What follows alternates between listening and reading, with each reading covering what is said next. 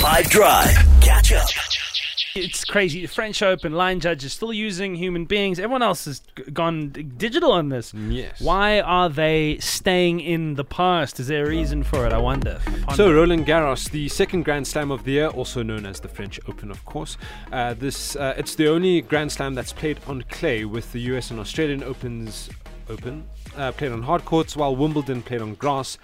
Something that is always part of the French Open, sometimes the chair umpire, they jump down from their high chair and they go and look where the ball made a mark to make a decision of if the ball was out or not, to decide who gets the point. It's kind of a tradition at the French Open and on other clay court tournaments. It almost creates the sense of anticipation when the judge is yet to make a decision. Well, there have been questions raised whether or not the French Open should do away with that and just get technology to make the decision in a sport where the stakes are high.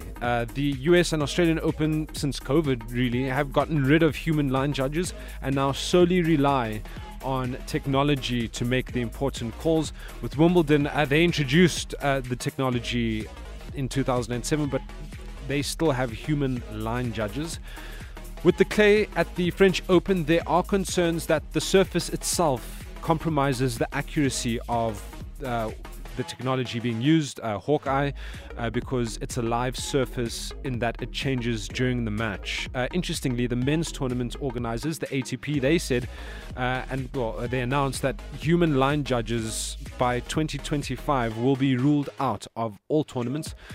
The WTA said they might go in the same direction for the ATP and the WTA sanctioned events. Now, Remy Azema, who is the French Open's head of referees, they acknowledge that the technology has been successful at other tournaments, but the resistance from the French Open remains firm. Maybe it's another conversation that's going to happen in the future, and if it does, I will talk about it. But that's what I have for you today. If this were a real bit of extra time, this is when the ref would blow the whistle, because it's finished.